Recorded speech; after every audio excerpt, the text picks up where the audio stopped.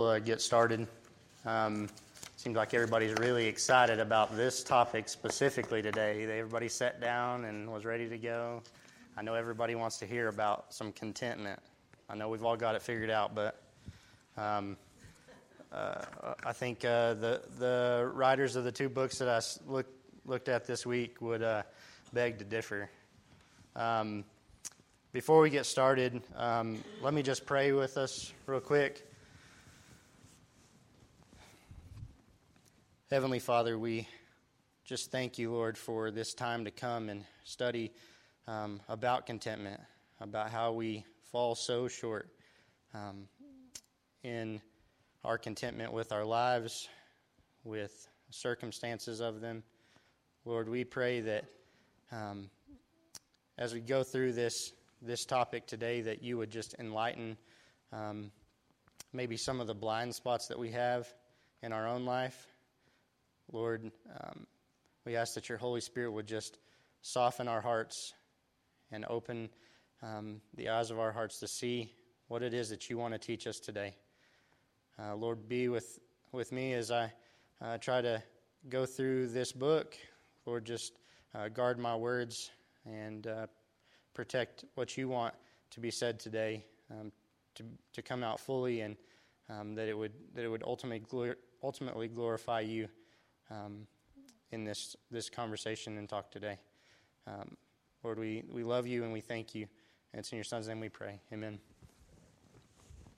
Okay, so I get the beginning of, if you guys have your books, you can kind of look at them.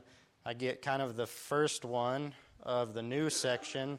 There was section 1 was entitled Radical and Restless, and this new one is Ordinary and Content. So I guess it's only fitting that he starts this section with contentment. Up to this point, Horton has been fleshing out the problem of today, radical and restless. This is not a new phenomenon at all, but it's becoming more and more apparent all the time. I'm going to do a brief recap of a few of the quotes from previous chapters that I think he used to kind of lead us to this section that we're going through today. So I think this is kind of, I haven't read through the rest of the book, but I think this is kind of his pivot point of where he's going with the rest of the book. So just a few quotes from other chapters. Changing the world can be a way of actually avoiding the opportunities we have every day right where God has placed us to glorify and enjoy Him and to enrich the lives of others. That was off of out of the first chapter. There's a difference between an idol of comfort and genuine biblical contentment.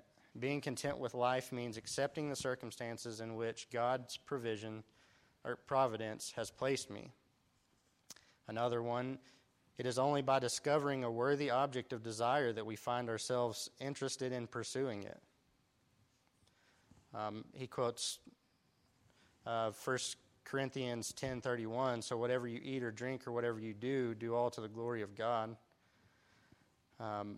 Another one, we don't find happiness by trying to be happy. If we make happiness our life's quest, intentionally or unintentionally, we are making happiness an idol. When our striving fails, we become more unhappy. Another one, narcissism frequently leads to self-loathing. They're doing anything to distract themselves from the fact that they feel empty inside and unworthy. We constantly feel we need to make God more palatable or rebrand Christ every couple of years. We don't want to know what is true about God. We want to know how He can help us in this quest. Does focusing on revival contribute to our dissatisfaction with God's ordinary blessings on His ordinary means? So those are just a few. I'm sure if you have read the first half-ish of this book, there's probably other ones that I didn't draw out, but there was a lot kind of pointing to this section that we're in now.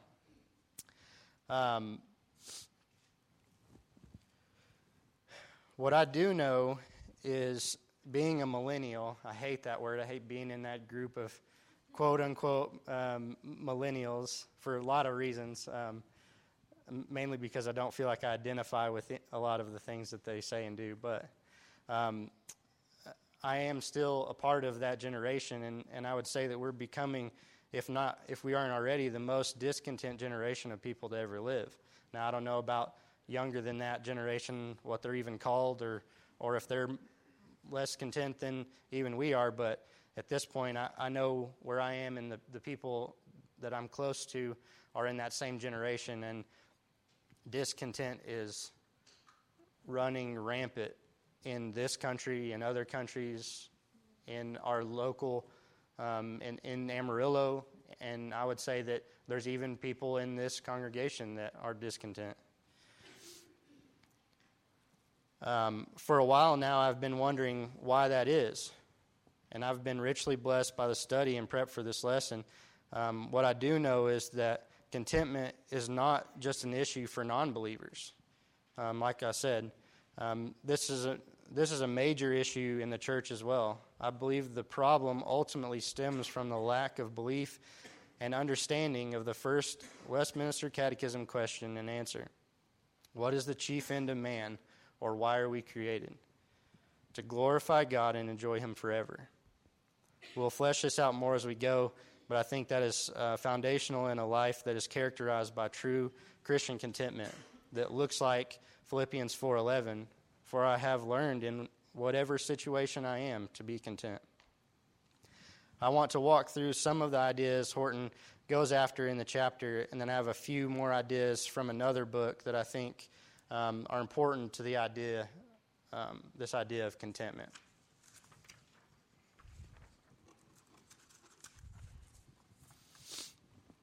Horton sets up this chapter by talking about the source and object of our contentment. He says contentment is not something we can just generate from within. It has to have an object. There must be someone or something that is so satisfying that we can sing, "Let goods and kindred go, this mortal life also." I have always assumed this to be more difficult for younger people than those who've lived a long life. But I'm sure that's not really the case. It's just my perception of the older generation. So how do we cultivate let goods and kindred go, this mortal life also? How do we cultivate that in our life? It must start with the focus on God being both the source and the object of our contentment. He also states in this section, the gospel keeps our eyes fixed on Christ, while the law tells us how to run the race. Horton believes so many of our problems result from a basic discontent with God's word. We must be content with His ordinary means of grace that over time yield a harvest of plenty for everyone to enjoy. Both of those quotes will be explained a little bit more as we go. The next idea Horton navigates is of sustainability. He starts with, we should all be in favor of growth, both in numbers and quality, in our personal lives and as a church, where disagreements emerge is over what growth means and how to sustain it. Have any of you ever felt like you needed to do something more to grow spiritually?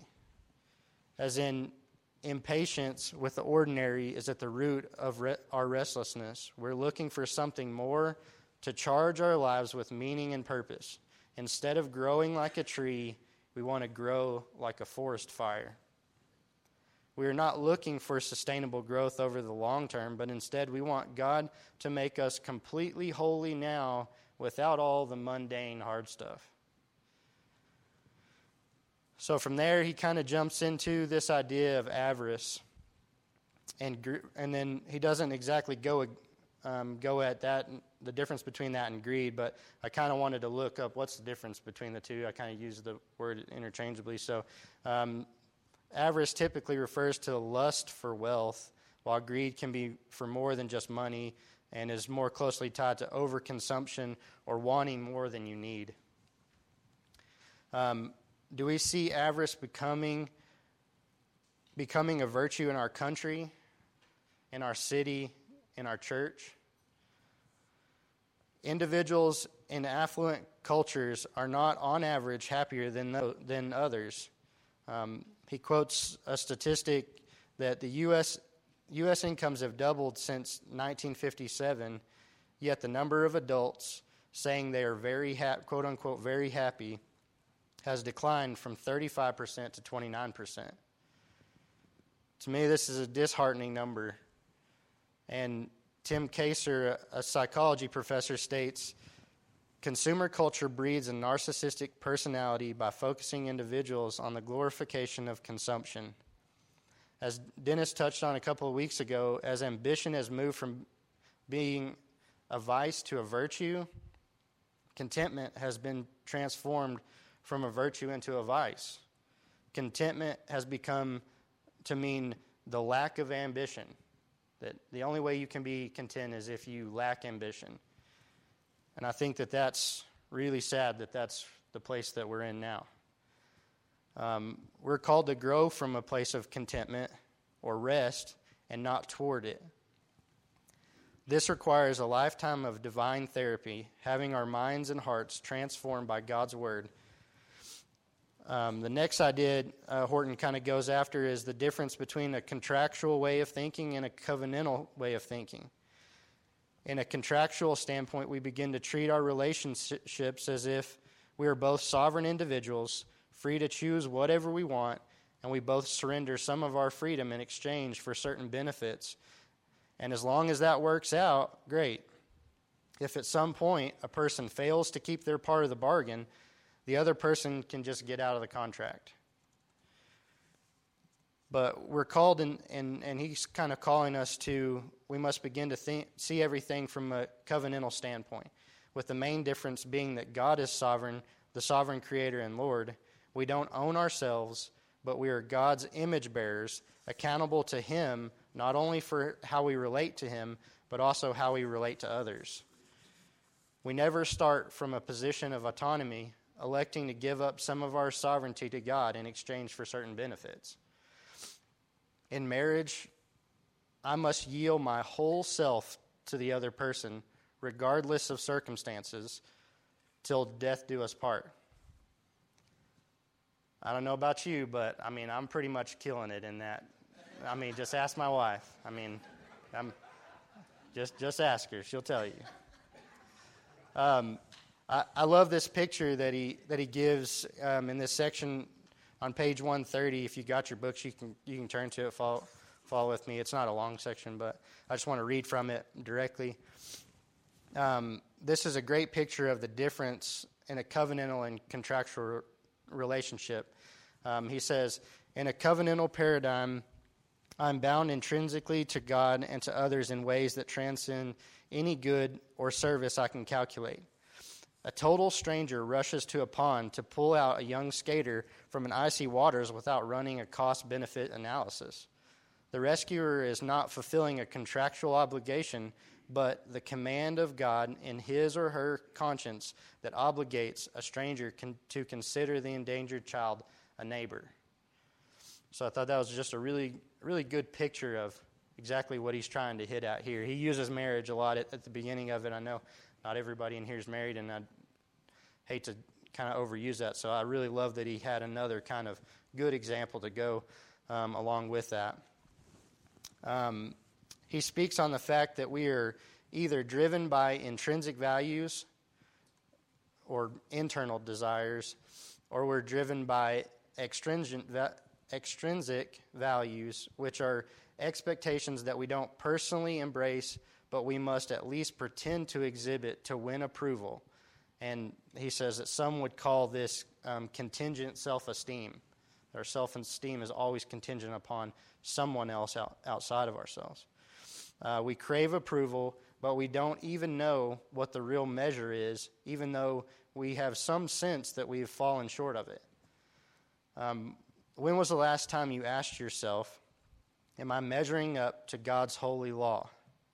Instead, we ask, what will my friends think of me? What will my boss think of me? What will my spouse think of me? Those are two very distinctly different questions.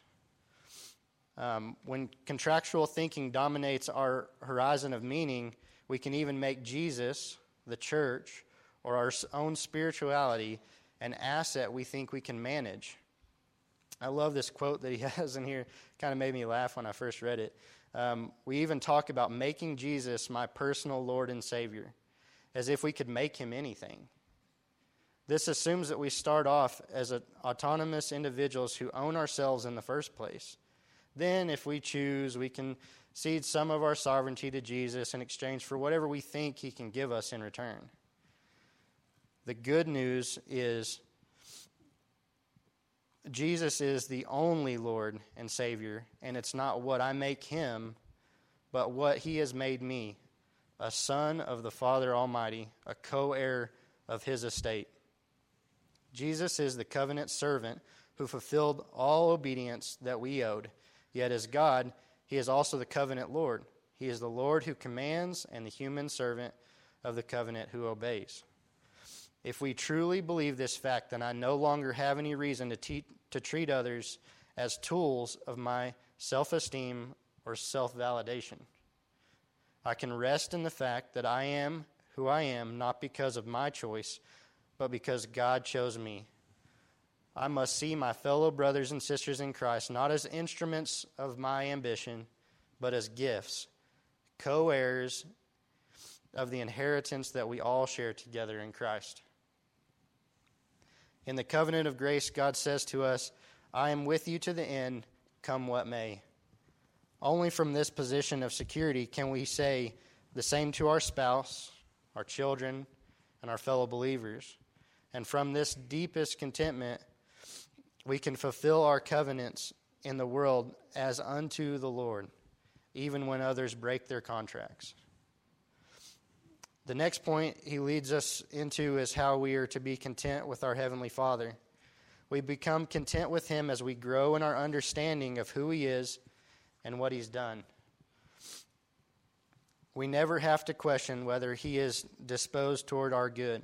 We begin to rest in him and confide in him during life's storms, when we know that he has chosen us, redeemed us, justified us, and adopted us, and that he is sanctifying us by his Spirit until we are one day glorified in Christ at his return.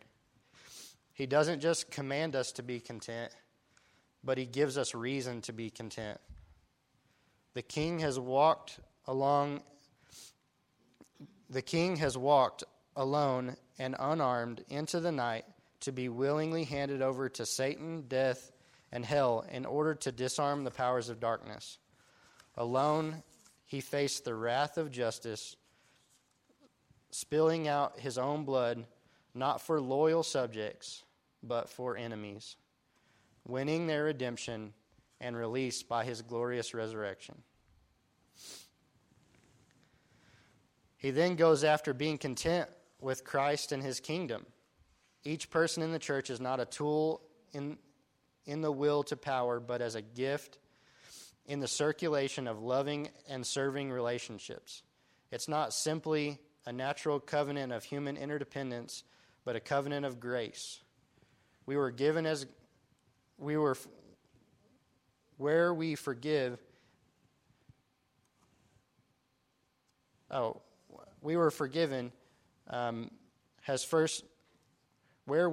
as God has first forgiven us. I'm going to read part of 1 Timothy 6, starting in verse 6. It's a section that he writes out the whole thing in the book, so I'm just going to read it directly from this text. But that's 1 Timothy 6, starting in verse 6. But godliness with contentment is great gain. For we brought nothing into the world, and we cannot take anything out of the world. But if we have food and clothing, with these we will be content.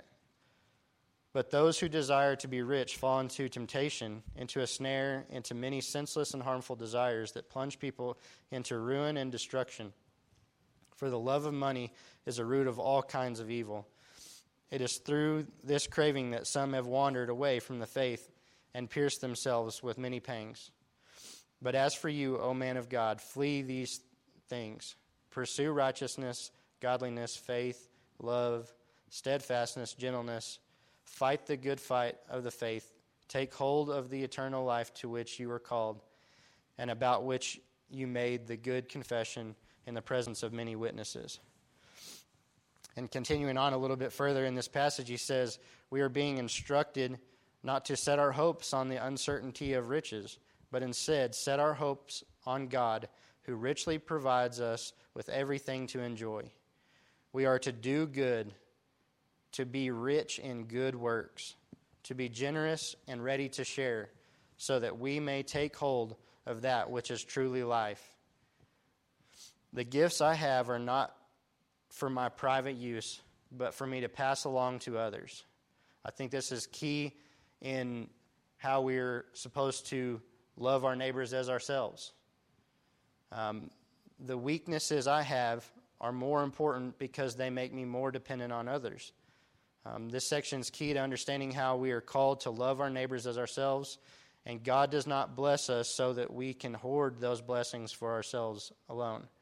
We are to horizontally pass on those blessings we have been given vertically. How much sweeter does this make the relationships we have with those around us? This helps us to be content in the place God has called us, in Amarillo, at my job, in this local body, etc.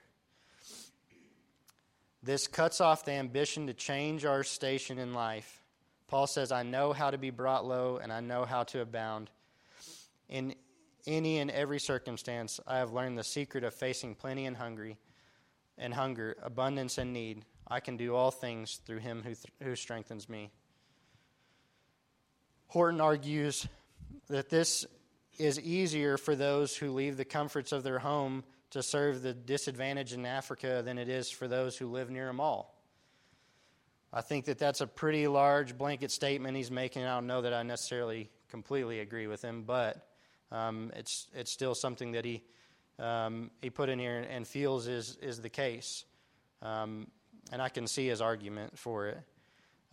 He follows that with, if God gives you temporal wealth and position, use it for his glory and your neighbor's good. I would add, not for your own personal enjoyment, to the end of that statement. But it's for this answer that Paul says, "I have received full payment and more, and my God will supply every need of yours according to the riches in his glory in Jesus Christ." That's from Philippians 4. The next point he goes after is the idea that being content with God's ordinary means of work in creation and providence. God works through ordinary means every day in so many ways that we don't even notice his involvement and our complete dependence on him in each and every moment. How many of us think that God's greatest signs and wonders are being done every week through the ordinary means of preaching, baptism, and the Lord's Supper? If we associate God's activity exclusively with things that we can see and quantify, then we can fall unwittingly into the naturalist habit of missing God's activity through normal people and things that he made. Not for one moment could the cosmos sustain itself apart from the Father's loving word, which he speaks in his Son and by his Spirit. In everything that the Trinity does, the Father is the source, the Son is the mediator, and the Spirit is the one who is at work within creation to bring the project to completion. Once we recover a greater sense of God's ordinary vocation as the site of his faithfulness, we will begin to appreciate our own calling to love and to serve others in his name in every way that makes a real difference in people's lives. We have lost our joy in God's providential care, working through normal processes and layers of mediation that he himself has created and maintains by his word and Spirit. Once we recover a greater sense of this vocation, we will begin to appreciate our calling to serve one another in this way. The last point he is making is that we should be content with his ordinary ways of working in redemption. Christ's person and work depended on the descent of another witness from heaven, the Holy Spirit. So faith comes from hearing, and hearing through the word of Christ. This is a normal process. It might not be a bad idea that we learn the faith through a catechism week after week, or that we follow a liturgy that makes the word of Christ dwell in us richly. But that just becomes so routine, doesn't it? I mean, come on. Don't we just need something to break up with, some powerful event or some impressive staging or something new to keep it from being so mundane? Absolutely not. Scripture repeatedly urges us to grow in the grace and knowledge of Christ by regular instruction in the pattern of sound words. That's from 2 Timothy 1:13. What about baptism? We think of it as our work, testifying to our faith and promise to follow the Lord, rather than God's testimony and promise of making to us that, and promise making to us that delivers Christ with all of his benefits. Colossians 2:12 says, having been buried with him in baptism, you were also raised with him through faith in the powerful working of God, who raised him from the dead. God's promise comes first, and then faith embraces it. He is trying to warn against searching for and expecting miracles, and instead being content in the ordinary means of grace in our lives. He says, we do have God's promise that he will perform the greatest signs and wonders through the preaching of his word and the administration of his sacraments. It is only because God has promised to meet us in the humble and ordinary places to deliver his inheritance that we are content to receive him in these ways.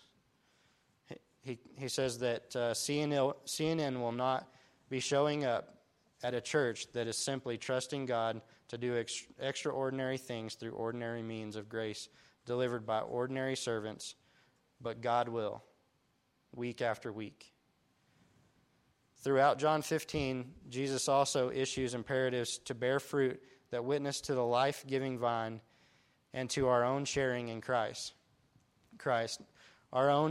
Yet our decisions, choices, and actions are grounded in his.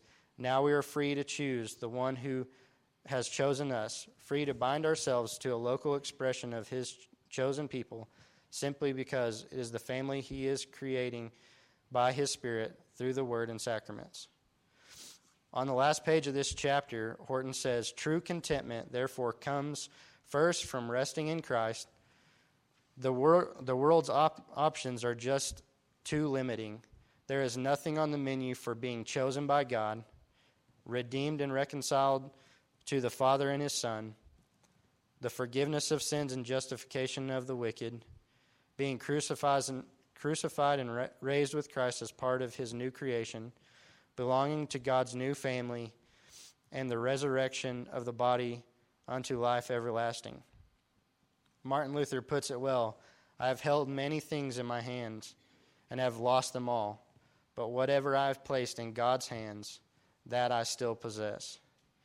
Contentment is the virtue that contrasts with restlessness, ambition, and avarice. It means realizing once again that we are not our own. As pastors, parents, children, spouses, friends, employees, employers, it is the Lord's to give and to take away. He is building his church, and it is his ministry that is saving and building up his body.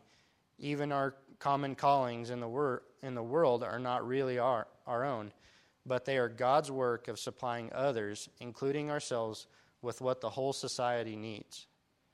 There's a lot of work to be done, but it is his work that he is doing through us in a daily and most ordinary ways.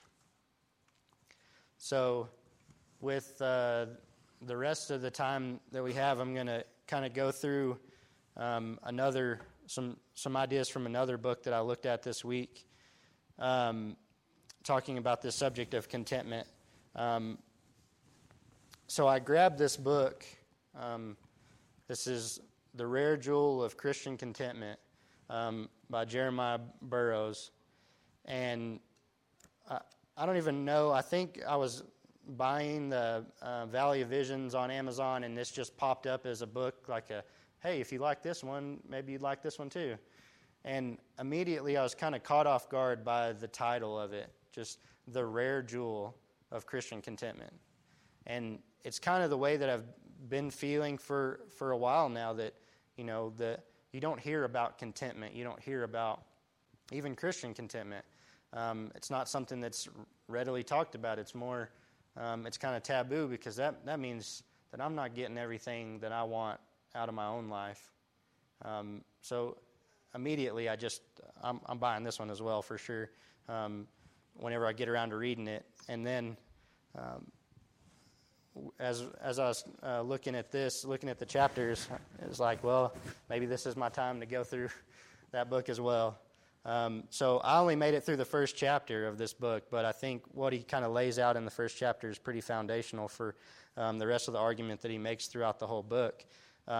But I would say, if you're looking for another resource on contentment, it's not huge, and it's not like some of the other people of that era that are very difficult to read.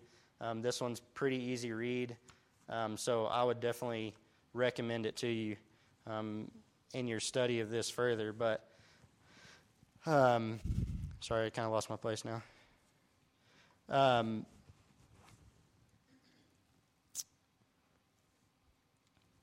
He says in this book, I find a sufficiency of satisfaction in my own heart through the grace of Christ that is in me. Though I have not outward comforts and worldly conveniences to supply my necessities, yet I have sufficient portion between Christ and my soul abundantly to satisfy me in every condition. He even makes the claim that to be well skilled in the mystery of Christian contentment is the duty, glory, and excellence of a Christian. He also uses the 1 Timothy 6 section, as Horton does, to further this point. Verse 6, but godliness with contentment is great gain. There is the glory and excellence of it, as if to suggest that godliness were not gained without contentment. Here is Burroughs' description of contentment. I'll try to read this slow and not mess this up. But Christian contentment is that sweet, inward quiet, gracious frame of spirit which freely submits to and delights in God's wise and fatherly disposal in every condition. So this first chapter he goes through and fleshes out. There's 9 aspects in that definition that he kind of draws out more. I didn't put all of them in my notes here, but he does a really good job of laying out each one of those little statements, whether it be sorry, I just lost my place again.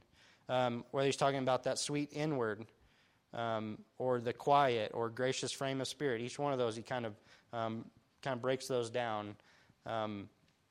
So he one of the quotes from this section is, many may sit silently, refraining from discontented expression, yet inwardly they are bursting with discontent. I'm guilty of this for sure. He says, a quiet spirit is opposed to an unsettled and unstable spirit, whereby the heart is distracted from the present duty that God requires in our several relationships toward Him, others, and ourselves. He says contentment is a grace that spreads itself through our whole soul. He elaborates by saying, this is the hand of God, and what is sustained to my condition or best for me. Although I do not see the reason for the thing, yet I am satisfied in my judgment about it. As my judgment is satisfied, so my thoughts are kept in order. And then it comes to the will. My will submits to it. My affections are likewise kept in order, that it goes through the whole soul. It is the place David is in Psalm 42, where he says, why are you cast down, O my soul, and why are you in turmoil within me? Hope in God, for I shall again praise Him, my salvation and my God. Burroughs gives a profound example of what contentment due to external things looks like. He is really driving at the fact that we can all become content for a time in some external thing. This is similar to what Horton went after in the idea of the contractual thinking, that if my wife fulfills her portion of the deal, I can find some sense of contentment. in that my desires are being met, so I am content. Burroughs says to be content as a result of some external thing is like warming a man's clothes by a fire. But to be content through an inward disposition of the soul is like the warmth that a man's clothes have from the natural heat of his body. A man who is healthy in body puts on his clothes, and perhaps at first, on a cold morning, they feel cold. But after he has had them on a little while, they are warm. This came from a natural heat of his body, not from an external fire. But a sickly man, whose natural heat has deteriorated, cannot get warm except from the external fire, and soon will be cold again. Burroughs goes on to flesh out the idea that we cannot truly be fit for any service of God if we have a discontent disposition. And just as contented heart is very active and busy in the work of God, so he is very active in glorifying God's name in the affliction that comes upon him. He also paints an amazing picture of this idea of readily and freely I will be content. He says, suppose a child was born in prison and never went outside of it. He is content, but why? Because he never knew anything better. His being content is not a free act. But for men and women who know better, who know that the condition they are in is an afflicted and sad condition, and still, by a sanctified judgment, can bring their hearts to contentment, this is freedom. Not only should I see that I should be content in this affliction, but I see there is good in it. Burroughs says that I find there is honey in this rock, and so I do not only say I must or will submit to God's hand. No, the hand of God is good. It is good that I am afflicted.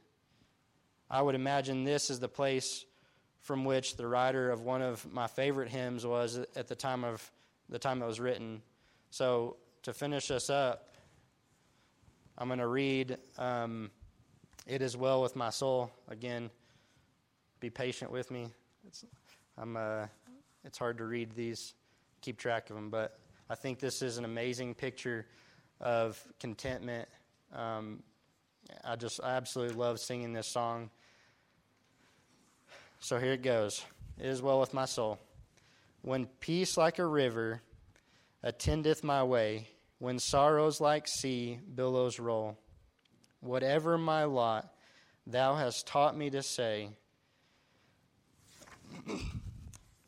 it is well with my soul. Though Satan should buffet, though trials should come, let this blessed assurance control that Christ has regarded my helpless estate and has shed his own blood for my soul. My sin, oh, the bliss of this glorious thought, my sin not in part, but the whole, is nailed to the cross, and I bear it no more. Praise the Lord, O my soul. O Lord, haste the day when my faith shall be sight, the clouds be rolled back as a scroll. The trump shall resound, and the Lord shall descend. Even so, it is well with my soul. So with that, anybody have any thoughts or questions? I don't know how well I'll do to field the questions, but we'll go with that. I may have read too quickly through this chapter, but just a moment ago wondered what part thankfulness plays in contentment. I don't remember him saying anything about that, but it seems like to me what goes along kind of step with contentment, what develops it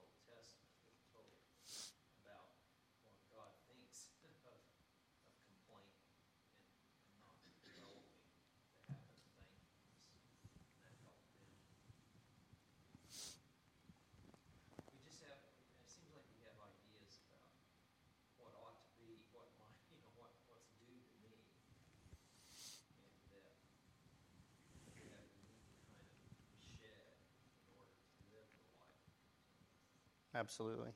And I think that if someone older than myself is saying that, I think that we are only breeding that more and more to a younger generation of you don't see thankfulness at all. I mean, I hope that as we raise our kids up in the Lord, that won't be said of them, that they won't look the same as the rest of the world in their lack of thankfulness to their Heavenly Father, to those people around them. I think that is huge. That's why I think it's absolutely necessary that we thank God in all circumstances, and we make a habit of that it's not just when things are going well that we are thankful, because that's not what true contentment is. We'd say that we may be content in our circumstances, but that ultimately we're not truly content if that's the only time we're content. So It partly has to do with belief. I mean, if we believe that kind of overriding reality is not just these circumstances, it's God sovereign for everything, then we'll be thankful that that's the case. absolutely. Thankful for the things that He uses to bring us to Himself. Even the tough things. You can say something, Blake? Well, what about people that have basic get along kind of personality? Yeah, but it's important to talk about, there's some people that have a personality that sort of is like, they're sort of driven in a different way, where there's another one personality that sort of is like, is that true contentment? No. I would say, my wife may say something different, but I would say I'm more content than not content in my circumstances. And that's probably been the case for a long time, not like becoming a believer in that being the case. I mean, just kind of more bent that direction. Now, not always and not in everything, and definitely things that I fall short in significantly, but Burroughs kind of goes after that a little bit. I wish I could remember exactly what he said, and if it wouldn't take too long, I'd try to find it. But he kind of goes after that idea that that's not true contentment either. That's a contentment in yourself. That doesn't come from God. That's not the working of the Holy Spirit to make you content. That is you feeling content, and it's still in a worldly sense. It has nothing to do with the sovereignty of God. And so I think that it was helpful that he kind of went that direction too, because I felt like Horton didn't go there, maybe for good reason, but I did like that he did in Burroughs' book. Letha?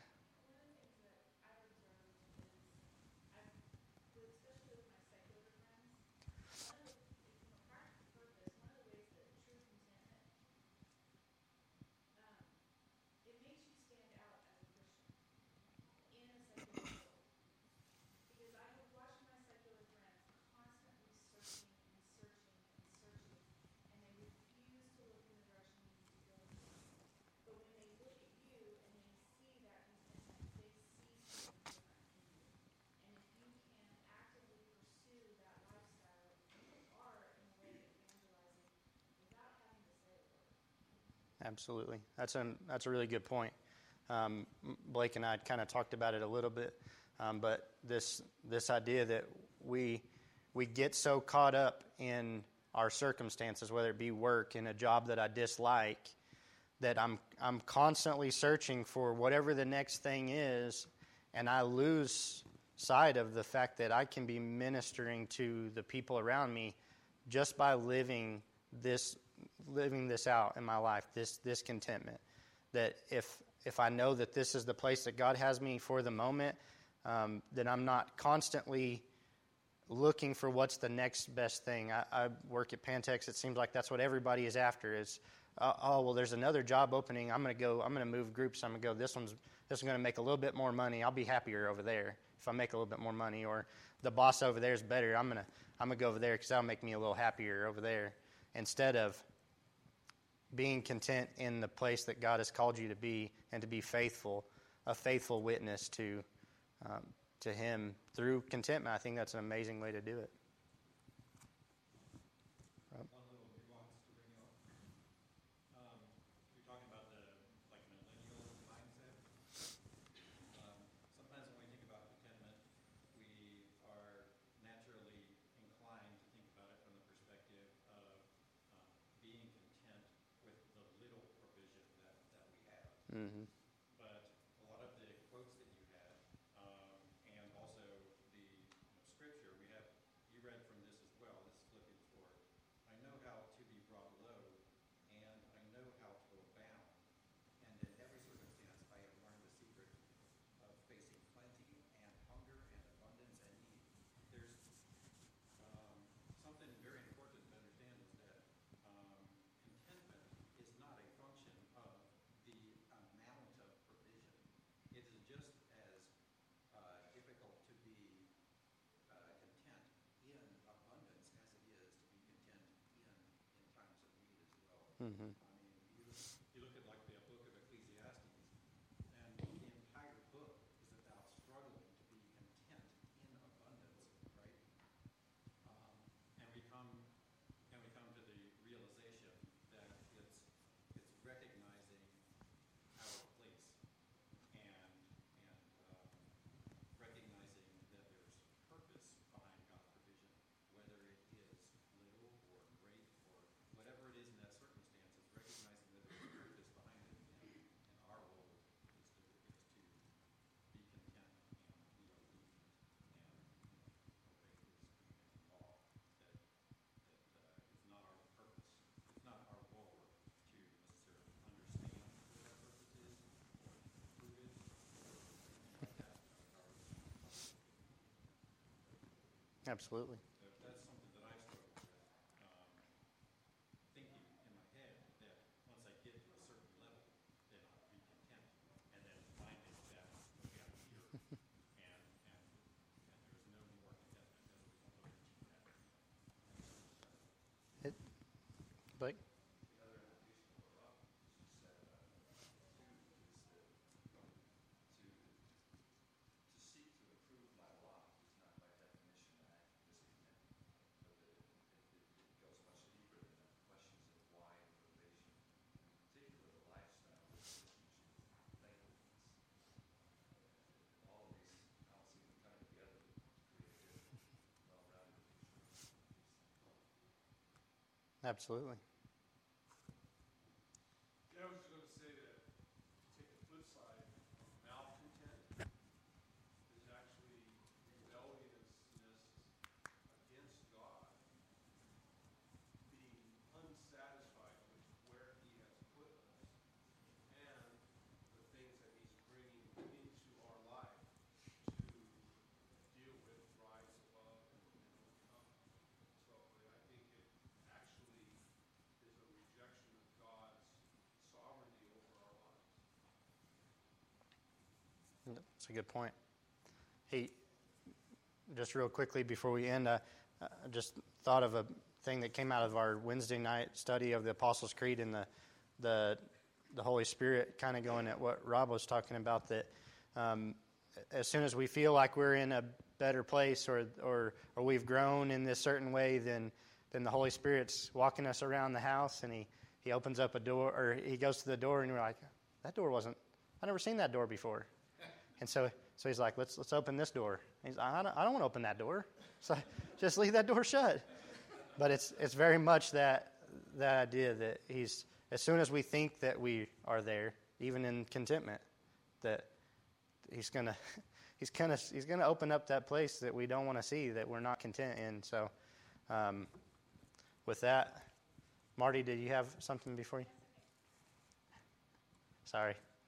Thank you, guys.